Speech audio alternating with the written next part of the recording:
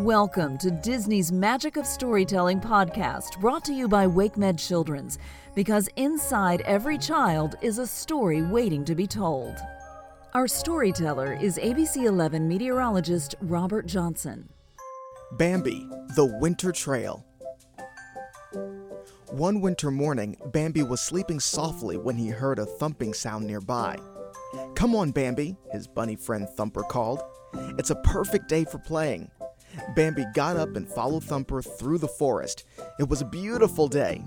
The sky was blue and sunny, and the ground was covered in a blanket of new ice. Icicles glistened on the trees as Bambi and Thumper raced beneath the frozen branches. As the two friends played, they came across a line of footprints in the snow. "Look at these tracks," Thumper said excitedly. "Who do you suppose they belong to?" The friends decided to follow the footprints, hoping to meet the animal who had left the trail. Before long, they came to a tree and saw someone who might have made the snowy tracks. "Wake up, friend owl," called Thumper. The bird peered down at the animals. He had only just flown to his favorite tree branch and fallen asleep. "Stop that racket," he replied crossly, and closed his eyes. Bambi and Thumper giggled. Friend Owl was always grouchy when they woke him up. "Friend Owl, have you been out walking?" Bambi asked. "Now why would I do that?" Friend Owl replied, opening his eyes. "My wings take me everywhere I need to go." "Oh, I see," Thumper said. "Thanks anyway." So the two friends continued to follow the snowy footprints. Soon, Bambi and Thumper met up with their friend Feline. "You can help us find whoever made these tracks," said Bambi, pointing to the trail. Feline nodded and began to walk with them.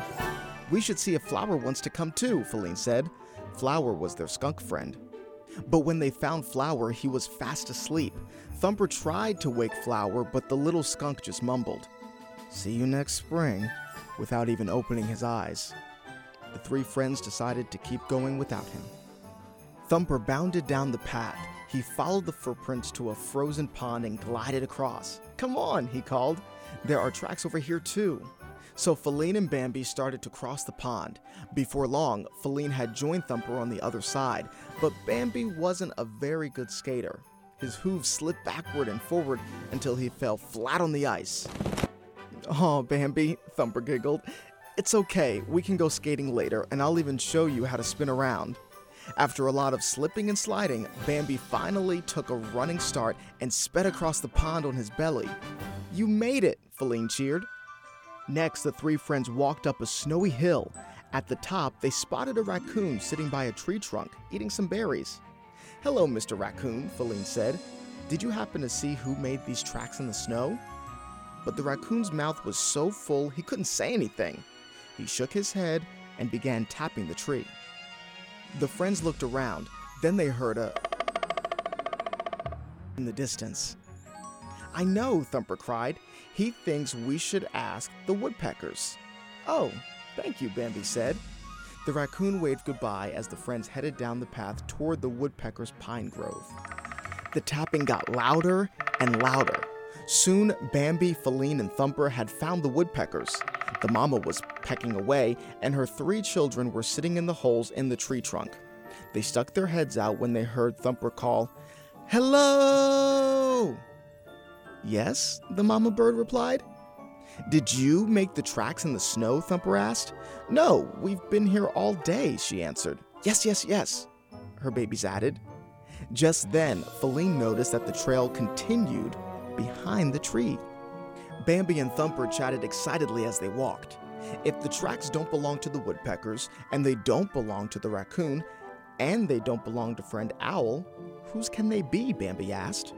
Suddenly, Thumper stopped and looked down. They had finally reached the end of the trail.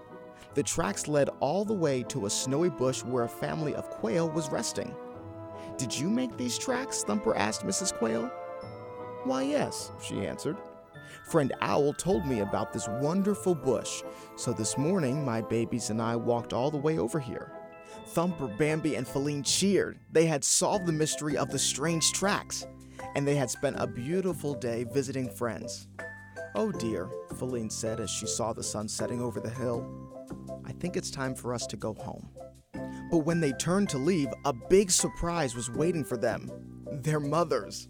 Thumper was confused. "How did you find us?" he asked.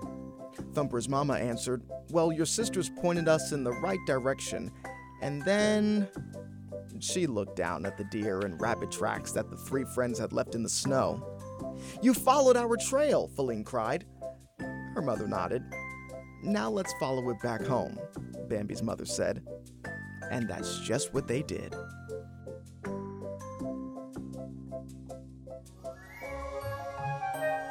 WakeMed Children's is proud to support the ongoing enrichment of children in our community and beyond through our sponsorship of the Disney Magic of Storytelling podcast. To learn more about WakeMed Children's, please visit kids.wakemed.org.